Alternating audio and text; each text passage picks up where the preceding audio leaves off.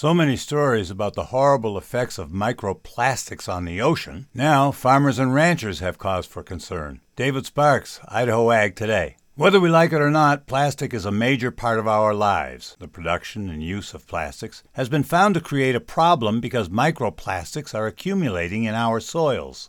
Microplastics are tiny particles of plastic debris that are often found in the environment. Less than 5,000 micromillimeters in size, they are the result of the disposal and breakdown of consumer products and industrial waste. With limited studies of the impacts on the environment, researchers in Europe wanted to dig deep to learn how microplastics may impact the flow of water through soil. Andreas Kramer, a researcher from Zurich, Switzerland, and his team believe that high amounts of microplastics in soil cause the soil to repel water. This is because plastics do not wet easily. Overall, their experiments tested soils with various amounts of microplastics to see how water hit the soil surface and flowed through the soil. The research team found that in large quantities, microplastics begin to impact how water flows through soil. Their data also showed how microplastics can concentrate or pool in certain areas rather than being evenly distributed. This can cause issues in the soil in particular spots that have higher concentrations of the particles.